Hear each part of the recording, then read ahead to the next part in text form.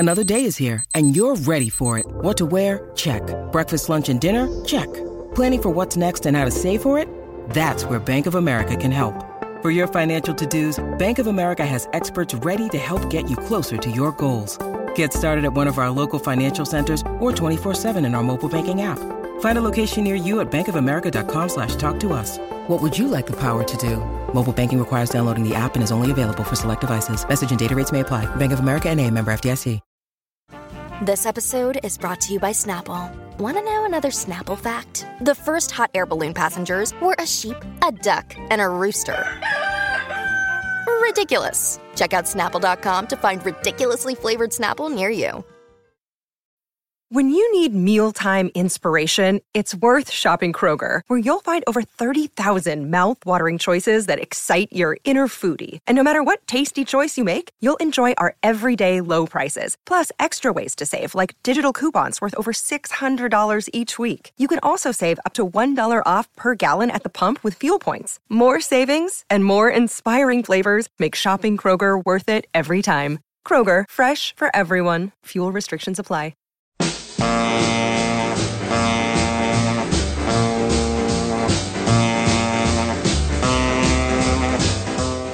Welcome to Let It Roll, the podcast about how and why popular music happens, hosted by Nate Wilcox.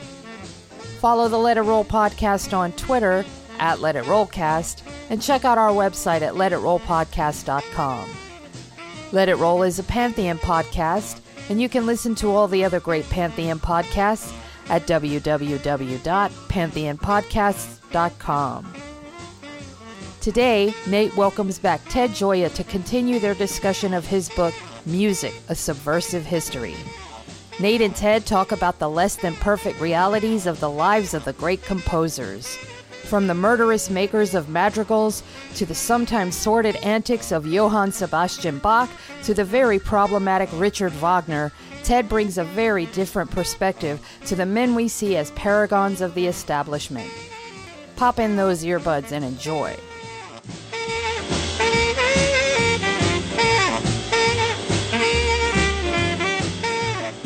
It's time to let it roll. I'm your host, Nate Wilcox, and today we have the pleasure of welcoming back Ted Gioia to discuss again his book, A Subversive History of Music. And today we're going to talk about a section of the book focusing on what we broadly call classical music, the European concert tradition, and starting off with chapters like musicians behaving badly. So it's kind of a different take on classical music. Ted, welcome back to the show. Right. Thanks for having me back. It's a pleasure. And I wanted to do this because, you know, we talked about the book before, and it's a paradigm-shifting book for me. It's one that really expanded my mind and clarified a lot of things I'd sort of been wrestling with, and you put it into words brilliantly, and it helped me focus on the whole scope of the show. But this section in particular was one I skipped over last time because I considered it outside the breadth of the show, which has covered things like the history of rock and roll music and pop music in the 20th century. And I realized reading this book and then doing more follow-up research that the history of popular music as a business really goes back to the Renaissance. Well, absolutely. And a lot of the behavior patterns of the musicians as well date back to then. You know, people have often asked me what I learned researching this book, and it was many years of research. But one of the quickest summaries I have is I found out that the music of my time and the music I grew up with, which was jazz, blues, and rock and roll, that really the musicians back in the glory years of classical music weren't all that different. And we have a tendency to sanitize that whole record and to treat these people with great esteem. But they were just as disruptive, in many ways more disruptive than the later rock musicians. So there's a lot of things that we take for granted in the current day that in fact were just as vibrant and as noticeable 200, 300 years ago.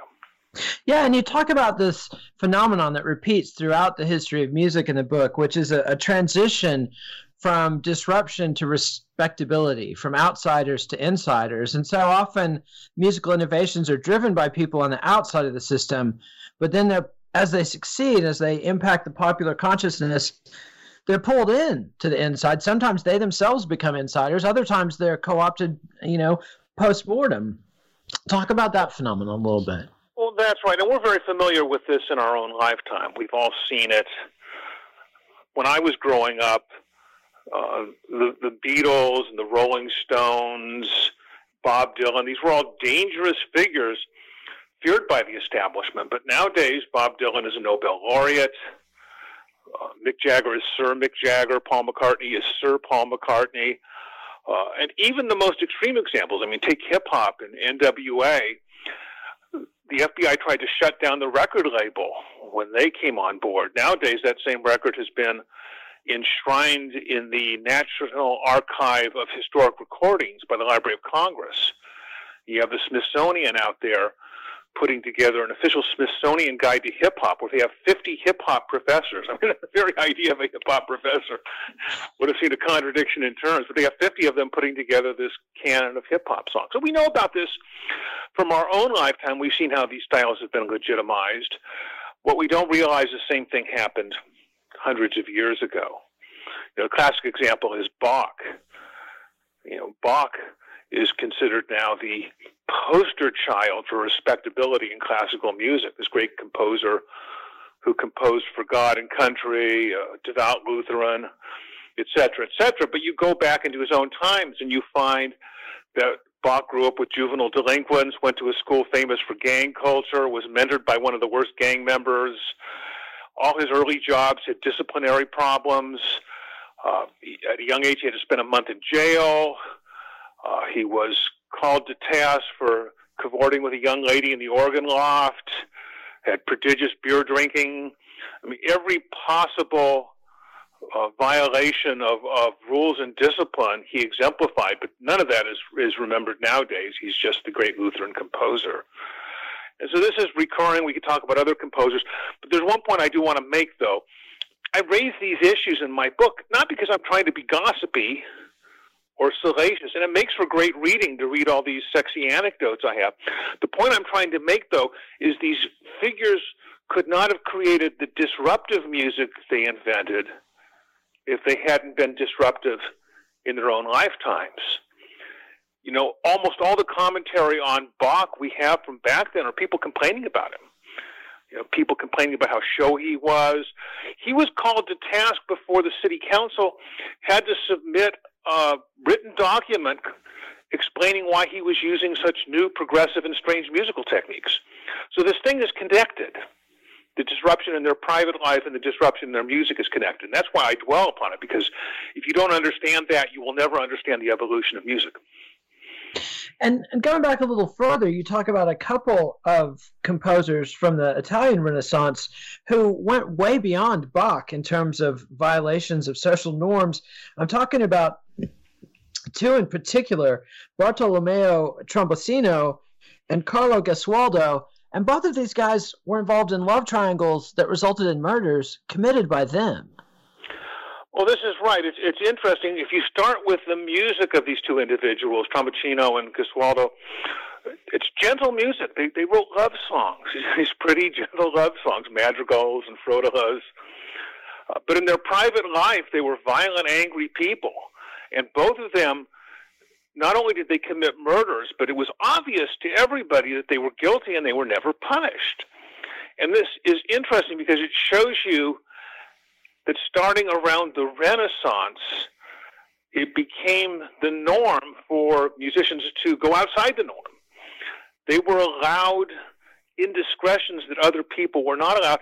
And in fact, I'm convinced in both those instances, their fame and reputation was increased by committing murder. I think people felt, well, if this guy is such a passionate lover that he kills somebody in a fit of jealous rage, there must be a similar intensity of passion in the song. And we laugh at that, but that's the same way people look at rock bands or the Sex Pistols. I mean, we've seen this in our lifetime. If the musician is out of control, we suspect there must be a certain intensity in the music as well. So it all came back to that time. And let me give just one more example. I find this fascinating. People that want to understand what it was like to be an artist during the Renaissance, the most famous book they read is the autobiography of Benvenuto Cellini. He was a Renaissance artist, famous as a silversmith, a sculptor, but he was also a musician, played the flute, and he wrote his life story, and it makes for fascinating reading. But I went through that book page by page, and I just marked off every time Cellini committed a violent crime. And I think I came up eventually with at least 14 violent crimes he'd committed in his life. And this is not including the just the vandalism or the larceny. These are actually violent crimes where he murdered somebody or beat them up. and none of them was he punished for. He was actually put in jail a couple times, but it was only because of arguments with his patrons over payment and artworks. And my favorite anecdote from the whole book comes from a conversation when someone approached the Pope and said to the Pope, "Do you really want to hire this guy Cellini? You know, he's committed murder and all this." And the Pope said, "You don't understand. For people like Benvenuto Cellini, different rules apply." So this came directly from the mouth of the Pope in the Renaissance. And this was a new idea. And I would say we still live with this idea today, even in the midst of the Me Too movement and all the scandals, there's still this expectation that the great musicians live by their own rules and they violate rules. And for good or bad, that's part of the whole legacy of Western music. And what was the change around that time that empowered musicians to become above the law? Well, the real change is that for the first time we have an audience. Now, people just take that for granted now. Back when I say the audience was invented around the time of the Renaissance or the late medieval period, people look at me as though I'm crazy. No, Ted, there always was an audience. In fact, in many times and places, there is no audience, where the music making is so embedded into the community and the rituals that to say some people are audience and some people are performers is misguided. But even back when there was, let's go back to ancient Rome. There were these great spectacles, the pantomime or these public performances. And obviously there was an audience there, but no one took them seriously. If you were one of the leaders of Rome, you would look down upon those people in the audience. You were the rabble. They were not the source of aesthetic judgment. You laughed at them. You mocked them. All of a sudden, though, in the Renaissance, the idea emerged that the audience actually validates the quality of the song. It started with the troubadours, but by the time you get to the Renaissance, there's this idea that if the audience doesn't like it, it's not good music. And we take that for granted now. But before that wasn't the case. The audience didn't validate the music. The music was for country, it was for God, it was for the nobility, the idea that the audience could decide. So this whole idea of audience-driven aesthetics is what gave such power and influence and an ability to break the rules for the musicians. There's a great example, once again, from Cellini's autobiography, where he was working on this sculpture for a member of the Medici family. And there's a dispute over the quality of the statue. And the member of the Medici family, nobility, sort of hides in public to try to listen to what people are saying about the Cellini's work, and just understanding what the average person thinks about it. So this is a great turning point where the nobility actually consults the average person to figure out what's good art or bad art. And we live with that now today. There's this inherent assumption, again, that the audience drives everything, almost to an extreme extent. I'm always dismayed at the Grammy Awards. You know, the Grammy Awards seem too much driven by honoring albums that sell a lot. You know, compared to the Oscars, Oscar just went to Parasite. And if you look at the last 5-10 years, it's never the case that an Oscar goes to a blockbuster film. The Oscar voters have this idea that they're even suspicious if some movie makes $1 billion. If the new Spider-Man movie makes $1 billion, it will never get nominated for Best Picture. But in the music world, the award winners frequently coincide with the big money makers. So I think that's, once again, it's a legacy of this whole audience-driven aesthetics that permeates how we view music. And let's hear a little snippet of some of this early popular music. This is from Jacopo Peri, La Eurydice. This is from Scene 2, the Messenger Scene. And this is from 1600, possibly the first opera, at least the first opera we have a record of. Let's hear it, Jacopo Peri.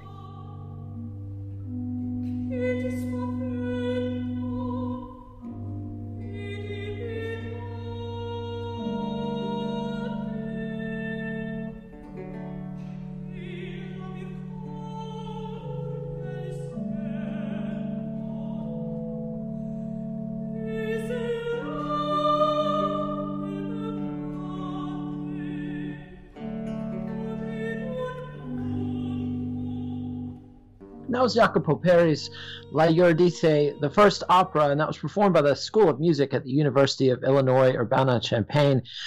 So what happened with opera? How does opera become really the first popular concert attraction in Western music? Well, once again, we got to recalibrate our notions, because if you grow up in our era, opera is old and fuddy-duddy and traditional and respectable. We've been trained to view it that way, and the opera companies want us to view it that way. They want to have the wealthy people in the community donate to the opera as a respectable cultural organization. But that's not the origin of opera. You know, opera was scandalous, and just having women on stage singing, this was transgressive. You know, through most of early history, only two vocations allowed women to sing. Go back 1,000 years, and these were the professions: if you were a prostitute or if you were a nun. You know, that was so. The idea was, if you were a prostitute, it was dangerous because you were singing about sex. If you were a nun, it was okay for her to sing because she was locked away in a convent. But any other woman who sang was considered suspect. And you had the ancient Greek myth about the sirens. Just by listening to a woman sing, a man could lose his soul.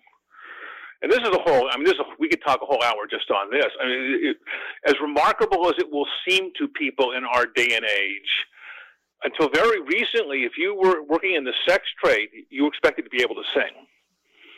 And nowadays we have separated out those two professions. but it was just assumed. I mean, this was part of the sex trade. I mean, virtually every part of the world too. You know, from the geishas, wherever you go, you'd see this.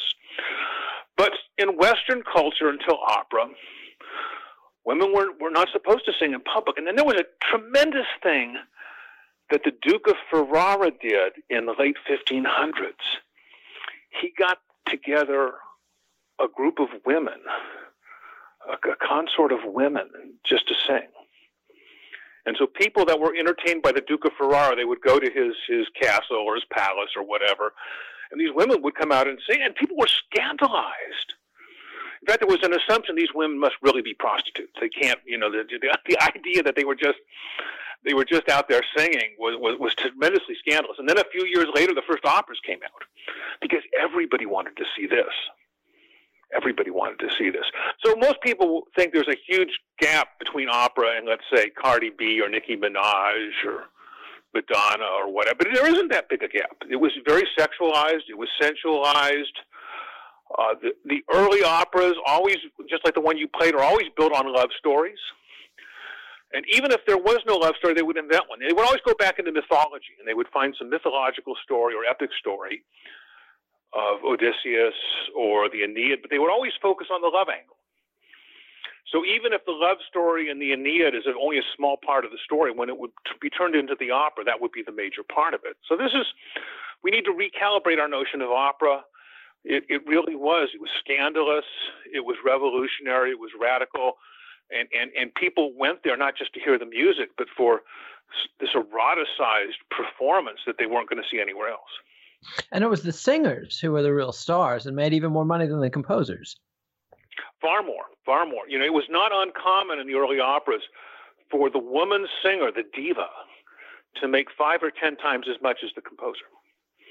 Even a successful composer who had created hit operas had to be behind the stage, and all the money and glamour and honors went to the woman who was singing at the opera. Even a famous composer like Handel would never make as much money as the singer.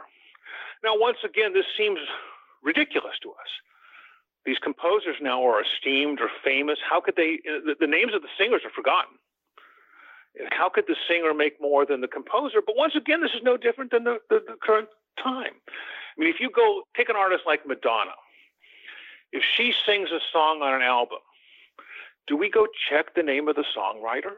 You know, do we look at, do we really honor the songwriter as much as we do the singer? Well, nowadays the royalties are such that the composer will make a lot of money off those songs, in some instances more than the singer. But even today, the the sexualized energy focused on female singers is the focal point of money-making in the music business. But some of these composers had a trump card to play, and people like Jean-Baptiste Lully became almost czars of musical production and were given patents and monopolies. Some of them organized guilds. Was that a boon for musicians? Was this a period of freedom and collaboration and diversity, or did these musicians abuse their power? Well, we have this naive notion in the current day. I'm probably as bad as anyone else. We all complain about the music business and the record labels and the streaming platforms and how musicians are exploited. But the history is very clear on this, that when musicians themselves have been given the power, they've been just as abusive as the corporations, maybe even worse. And you just mentioned Jean-Baptiste Lully. He was literally given a patent in France over all opera productions. So anyone who wanted to produce, got this from the king, if you wanted to produce an opera, you had to pay him money. And he died one of the wealthiest people in France, or even government ministers who didn't have the kind of fortune he amassed from abusing his power over music. Probably the most striking examples in England, where you have two composers, Thomas Tallis and William Byrd, who were very popular with Queen Elizabeth. And she gave them a 21-year patent on all music in England. Now think about it, a patent over music. I mean, we're not talking about a copyright on a song. They had a patent over all music performed in England for 21 years. And the patent was so extensive, it even covered music paper. Just a music notation paper they had a patent on. Literally, before even a single note was composed, Byrd and Tallis got their cut. And so this is a great case study. What does it mean when a musician has that much power? And, these are two of my favorite composers, but I have to say they abused this privilege they had. And for those 21 years, they were authoritarians in what they allowed to be published or not published. And it's very revealing that the patent expired, I believe it was 1596. And in 1597, it was like a golden age for music in England. All this music was published. More music was published then and any of the preceding years. So it was really the expiration of the patent that allowed a flourishing of music, which gives you some measure of how abusive it was. And then in 1598, I think Thomas Morley got the patent renewed, and we went back to this period of musicians abusing their power. And you see this all over Europe. You see this in Venice. You see this in the Holy Roman Empire, where musicians will get these grants from the king or queen or the emperor and use them as restraint on trade. And it wasn't just when individuals had power. Well, it wasn't just when individuals were given power. It was also when musicians organized collectively that they would abuse their power. You tell the story of the Meistersingers, a guild, and what they did to music. Well, yes, the Meistersingers in Germany. It's like a musicians' guild. And it was deadening what they eventually did to the musical culture. I mean, they would have these competitions, and everything had to be done according to the rule book, which specified everything from how many syllables in a line, or what biblical topics you could sing about. And it's like the mirror image of American Idol, where you were rewarded for not violating rules or making mistakes and not creative expression. And they literally, it was so deadening that people stopped paying attention. And there are many records of the Meistersingers complaining that people were not giving them the esteem they do to this great music. But it shows you that this utopian idea we have in our heads that if musicians just had more power, everything would be great. Well, that's not true. Well, we've seen this in our own modern times. Take, for example, ASCAP, which was Association of Songwriters and Composers. This was a group of musicians got together to protect their own interests. Yet there were abuses there, too. I mean, Jelly Roll Morton, the great jazz composer, complained bitterly they would never let him into ASCAP. And so these musicians in power, they use their power to exercise restraint of trade. And this is a sad but recurring story throughout the history of music. And we've talked about the emergence of the audience and the emergence of marketplace as an arbiter of music and a source of income for musicians. But, there's the saying that the future is unequally distributed, that the future is happening in one place and not at another at the same time. So even a couple centuries later, you have someone like Bach that we've discussed a little bit, but he goes through a transition of being sponsored by, he's got patrons, he's working for cities, or he's working for religious institutions rather than being a popular composer. But just a generation or so later, his descendants and even some of his peers like Handel and Haydn are swept up into popular audiences, frequently moving to England. That seemed to be a recurring trend for German composers to find popular success in England. What was the lure across the channel? Well, you have this tremendous shift between the year 1700 and 1800. And everything changed. At the beginning of that period, if you were a musician, you had to find a patron. And the patron was always from the church or from the nobility. And the most secure job was to be a choir master. And if you could actually become a composer for a duke or a lord or a king, that was even the best of all. And so you had to toe the line. You were a member of these huge, powerful organizations, and you had to live by their rules. And then by the time you get to 1800, it's all changed. There's a real free market economy. You can live composing freelance, giving lessons, giving concerts. Mozart had at least 5 different ways of making income. Mozart was not very good with his patrons. In fact, his most famous patron literally kicked him out the door with a kick in the ass. I mean, literally kicked him in the butt and sent him flying. But Mozart could get by because by that time, he could give subscription concerts, he could publish his works and collect money for it, he could do all sorts of things. And he lived fairly comfortable. You heard these stories that Mozart was impoverished. That's not the only reason Mozart was impoverished, because he was a big spender. There was no problem with his income. So that's a fascinating transition. And it's worth asking what caused that shift. And I think it's very interesting to look at a change that happened around the year 1770. It's really the birth of what we would call celebrity culture. In fact, the word celebrity changes its meaning around that time. In the early 1700s, the word celebrity existed, but it was an insult. If you said somebody was a celebrity, that was not good. They were standing out for something bad. They were drawing attention to themselves in a way that was indecorous, that was reprehensible. But then around the year 1770, this word starts taking on a positive meaning. And to be a celebrity, wow, to be a celebrity, now that's great. And these musicians were celebrities. And it's fascinating to see you can actually trace the usage of a word over time. And guess when the word celebrity was used more often than at any point in history. And this is true in English, it's true in French. It was year 1800. The year 1800 was the peak of the word celebrity.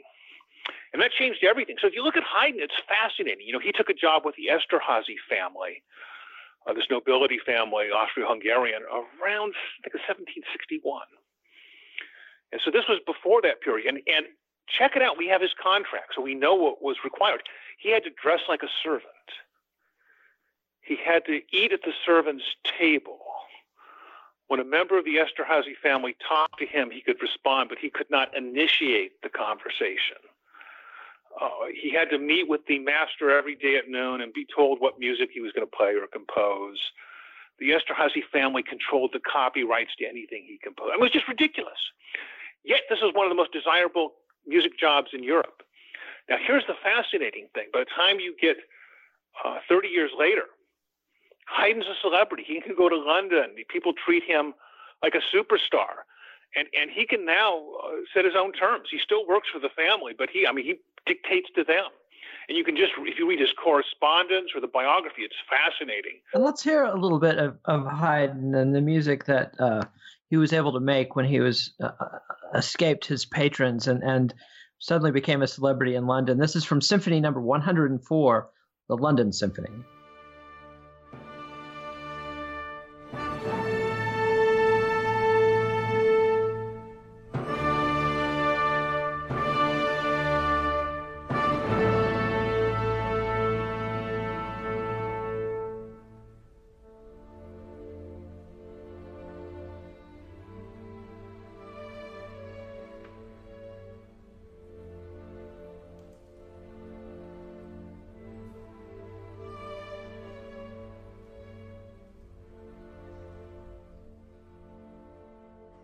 And that was Joseph Haydn's Symphony Number 104, the London Symphony, performed by the Vienna Philharmonic Orchestra. And I found it fascinating when you're talking about Haydn and the speculation with him and Mozart both as to whether or not groupie culture existed at this point.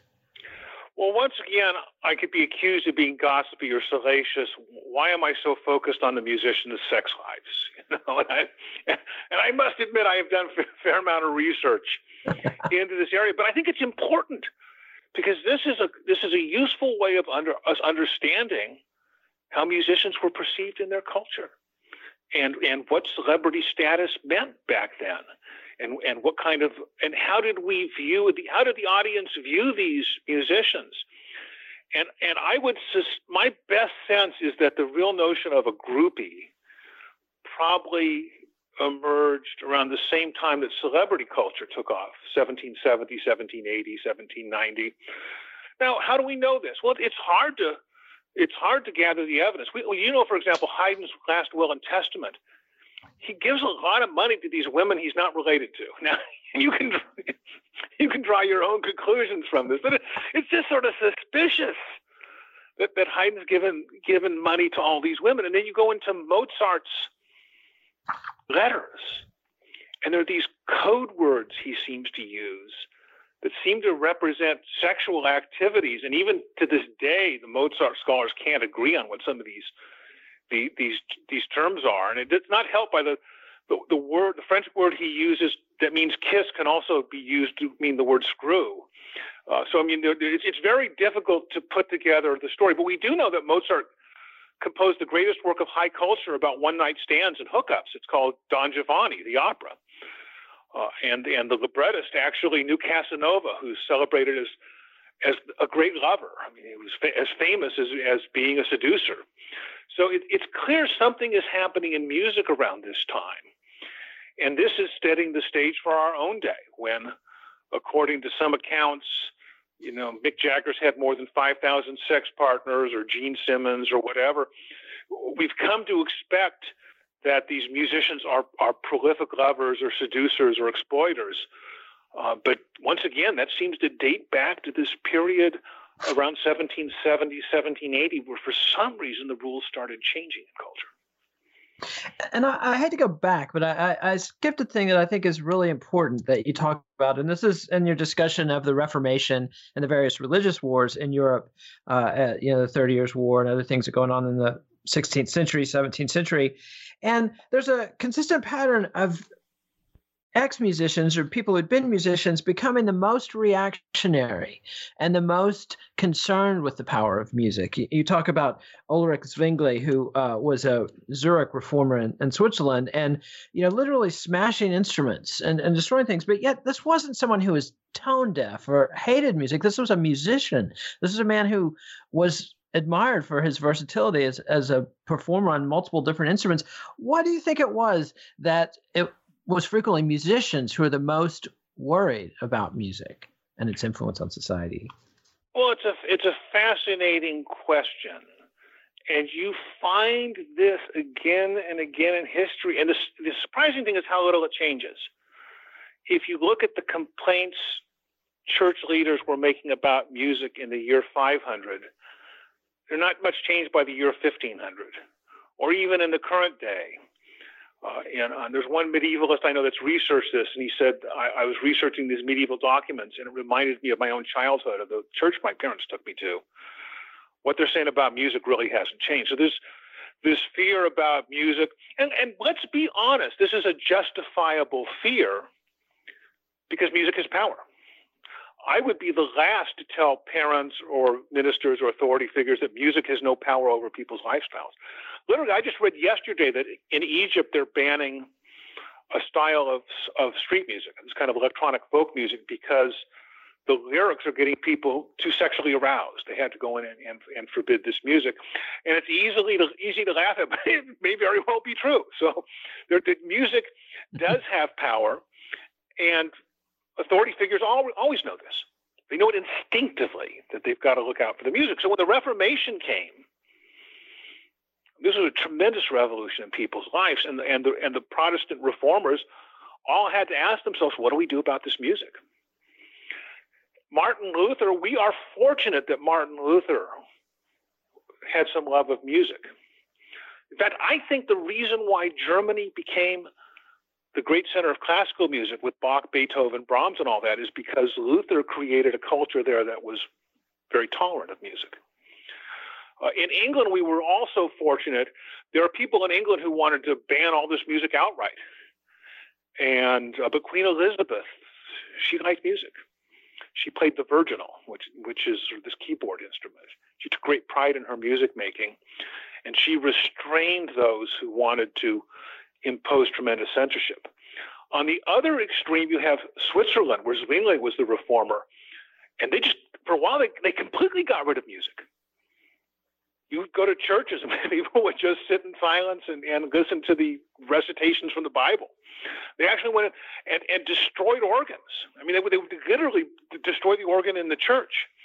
And as you mentioned, the irony was Zwingli was probably one of the best musical minds of his day. He was a talented composer.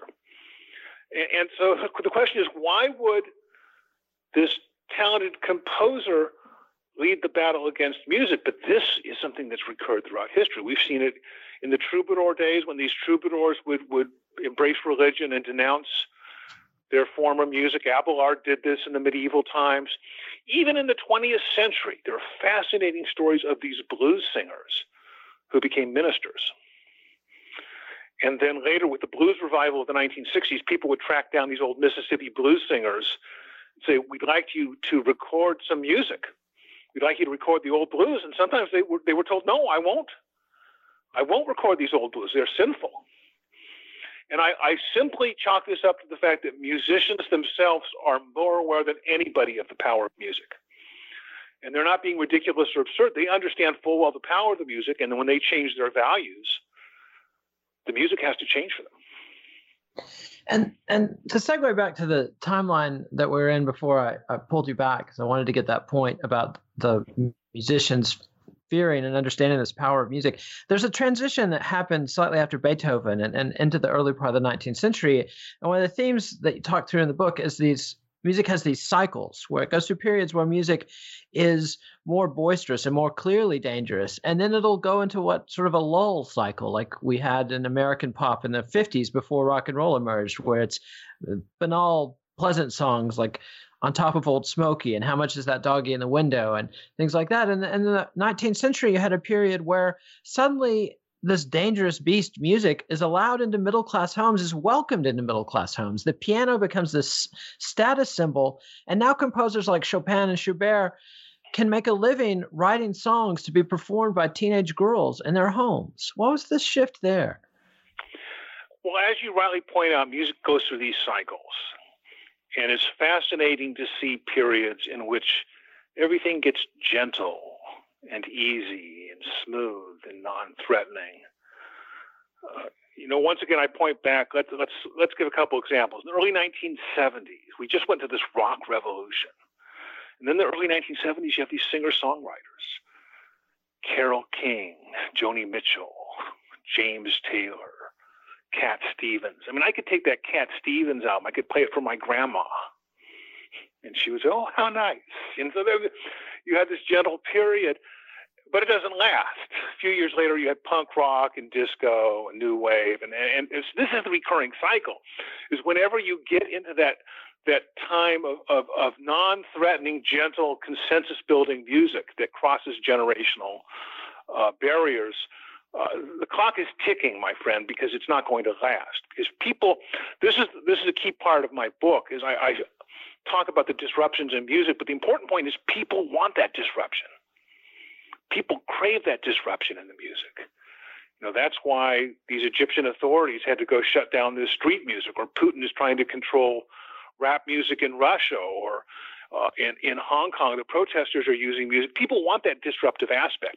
And one of the most fascinating time periods is the one you're mentioning. This goes back 1820s, 1830s, 1840s. It looked like music had been tamed. And it's because all of a sudden everybody starts owning musical instruments. Even middle-class families can afford pianos. And the reason they buy the piano is fascinating. It's almost always for the children. You don't see mom and dad taking the piano lessons. It's always the kids are taking the piano lessons. And in the back of their mind, is this going to help the family advance? It will help my daughter get a good husband. It will help my family become more respectable in the community. And so the music is tamed. And I wrote this book on the history of the love song, and it's the most fascinating chapter in the history of the love song, because the daughter is sitting at the piano singing a song, and the man who is courting her is sitting there with the parents and listening. And I think the comment I make is, never in history was a love song so less intended to seduce. The idea is, okay, there's going to be a sexual consummation to this love song, but only after the marriage. So it's like this fascinating. And if you look at the lyrics of the love songs, they're all very tame. No one ever kisses or even hugs. It's always just, my dear, I feel a deep affection for you, blah, blah, blah. And so this is really, you get to 1830s.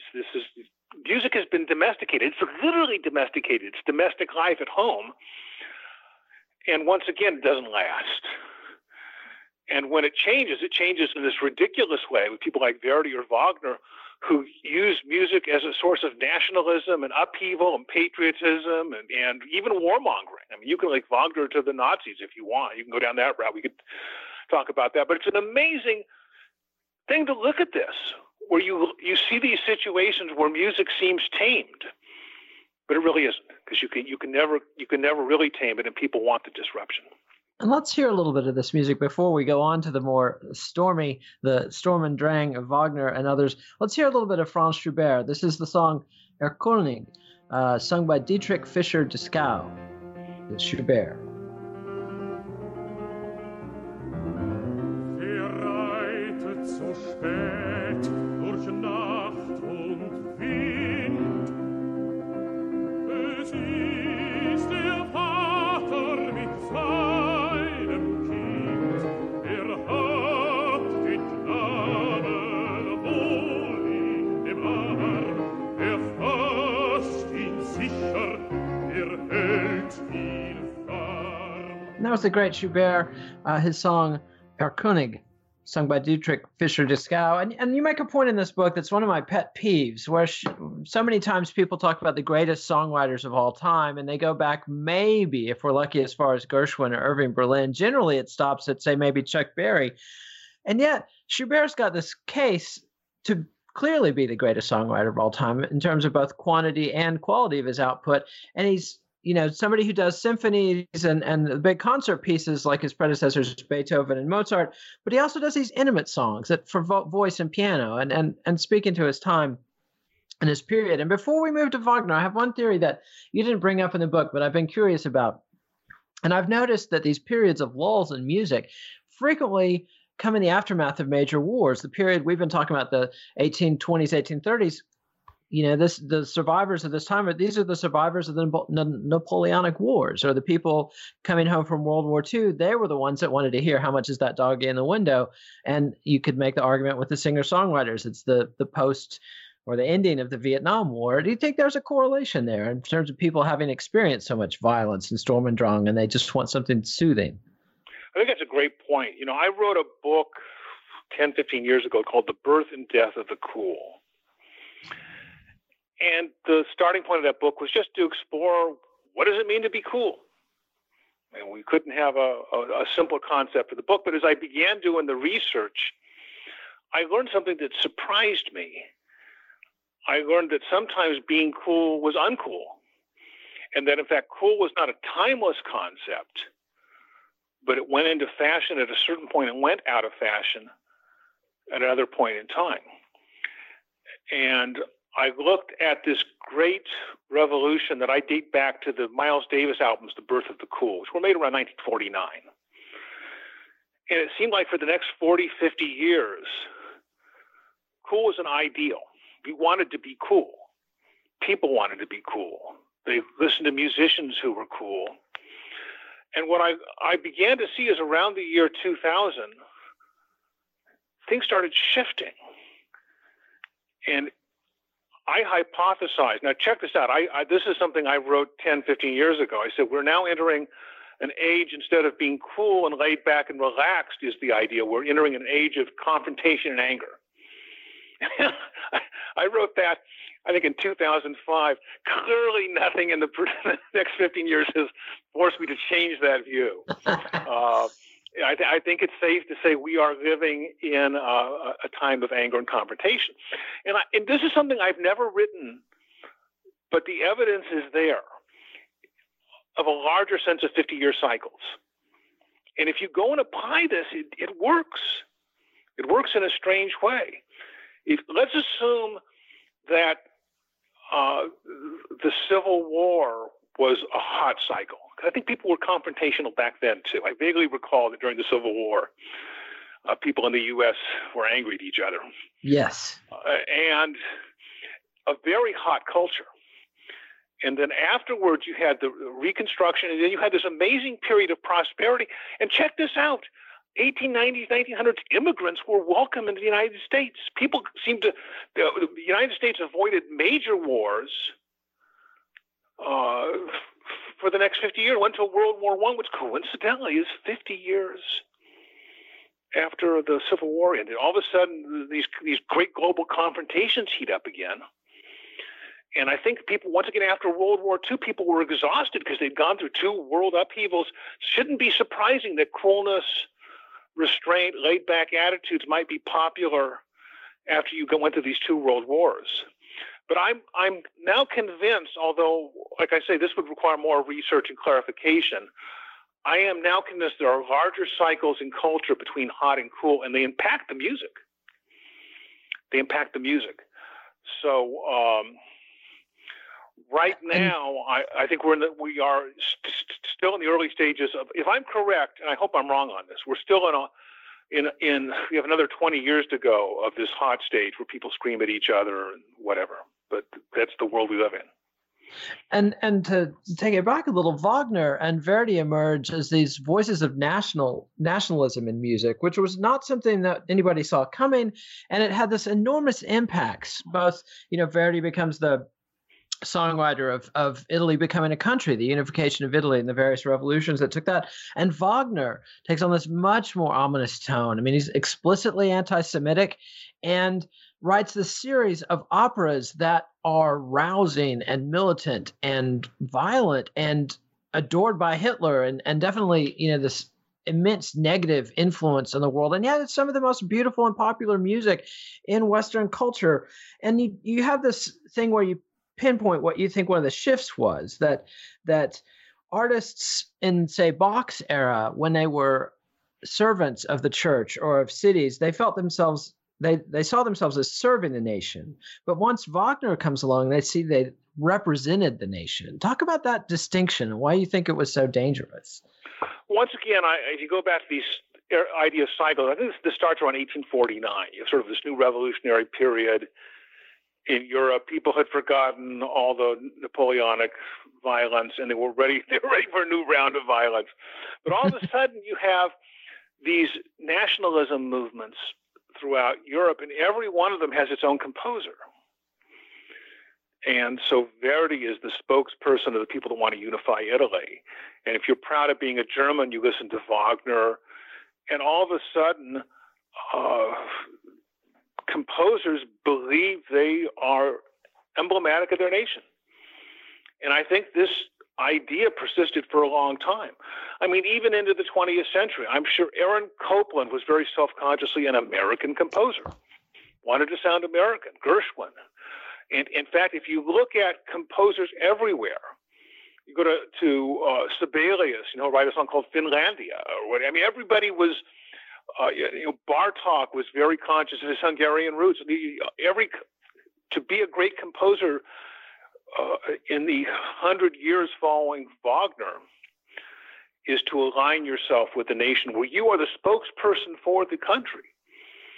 And I don't think we even now realize how strange this notion is. And we take this for granted. We align composers with the first thing when people talk about a classical composer is what country they're from. That's the first thing, even before you talk about what style of music they composed in. And we've come to take it for granted, but it's a dangerous game to play. And I'll just point out a couple things. If you go before Wagner, things were a lot more open and easy, and these borders weren't quite so powerful. So someone like Handel could come to England and be considered an English composer, even though technically he's what we would call German.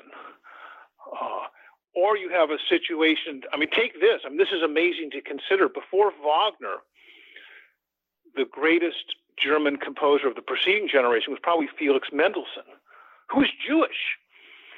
After Wagner, that wouldn't be allowed. The idea that a Jewish composer could be the great German composer, the Germans would have shaken their boots at the notion. But even look at what Mendelssohn composed. His most famous symphonies are the Italian Symphony and his Scottish Symphony. And he did this music to Midsummer's Night Dream, which is a Shakespeare play, I think set in Greece.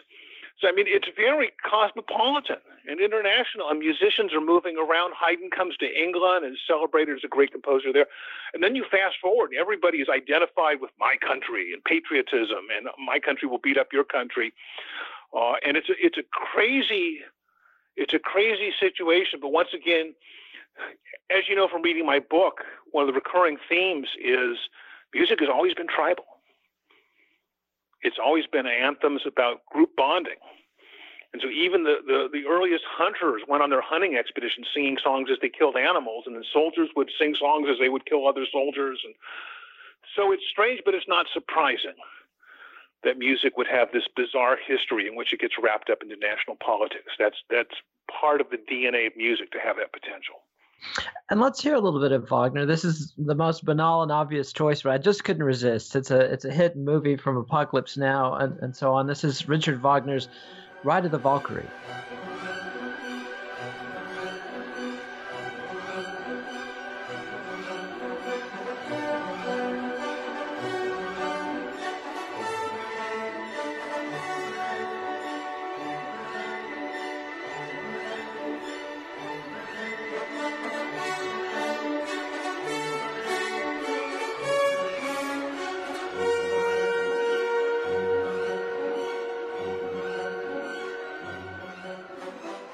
And that was Ride of the Valkyrie by Richard Wagner.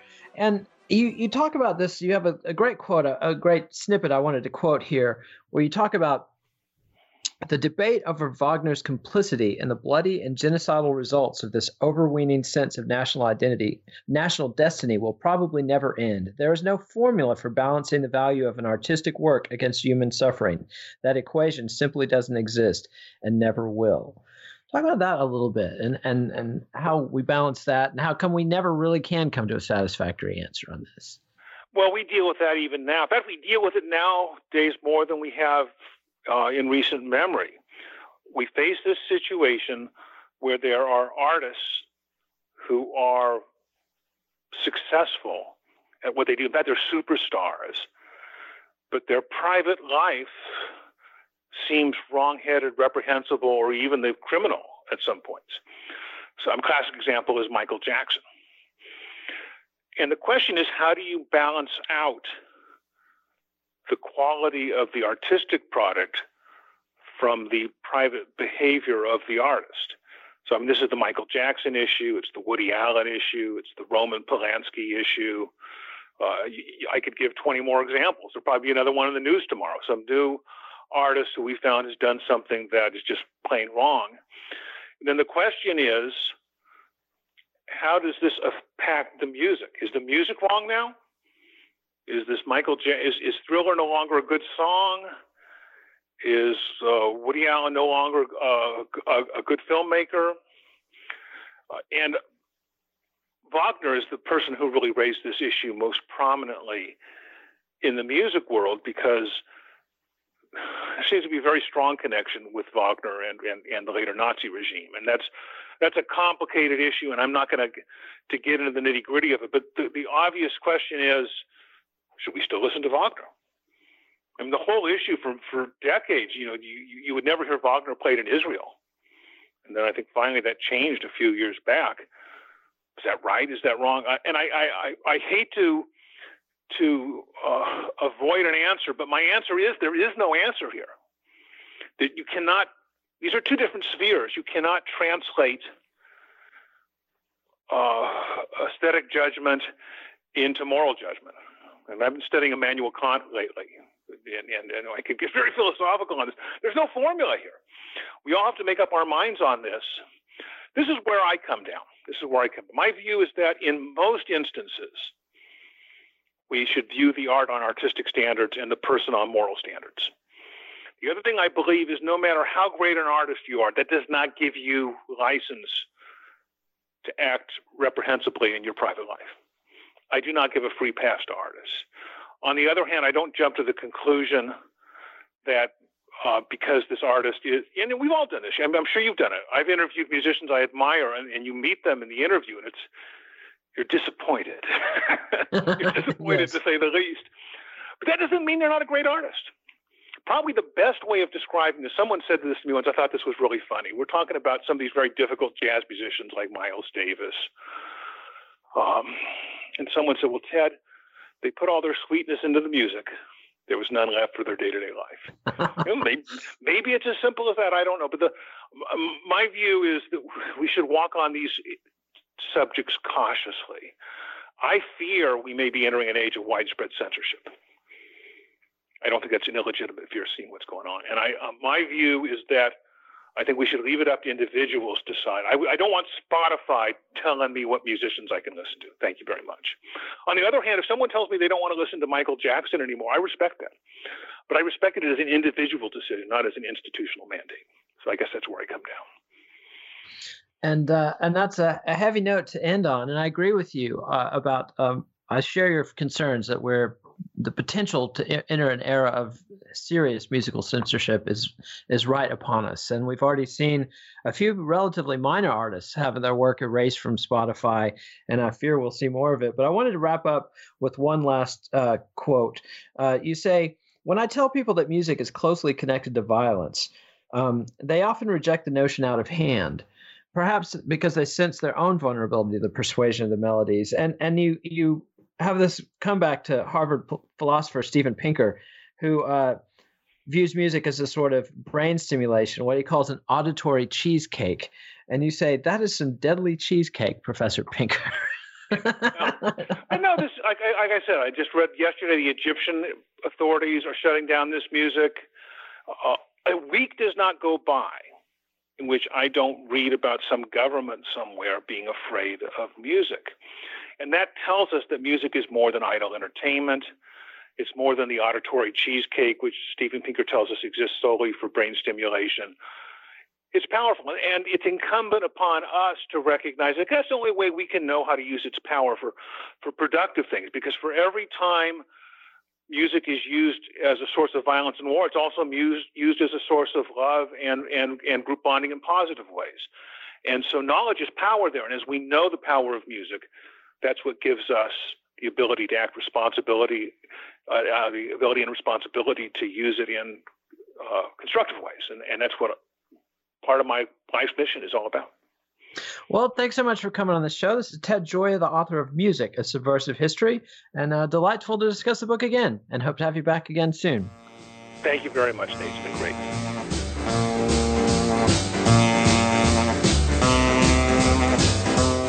Follow the Let It Roll podcast on Twitter at Let It Rollcast, and check out our website at letitrollpodcast.com. Nate will be back next week with Mark Lewison to talk about his definitive history of the Beatles, All These Years, Volume 1. Tune in.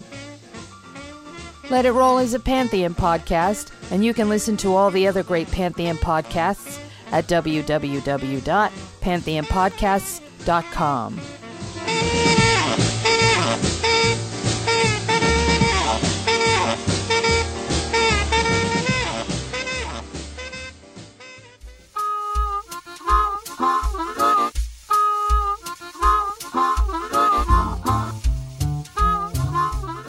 Music, A Subversive History is published by Basic Books. Please support our show by ordering via the Amazon referral link on our website, letitrollpodcast.com.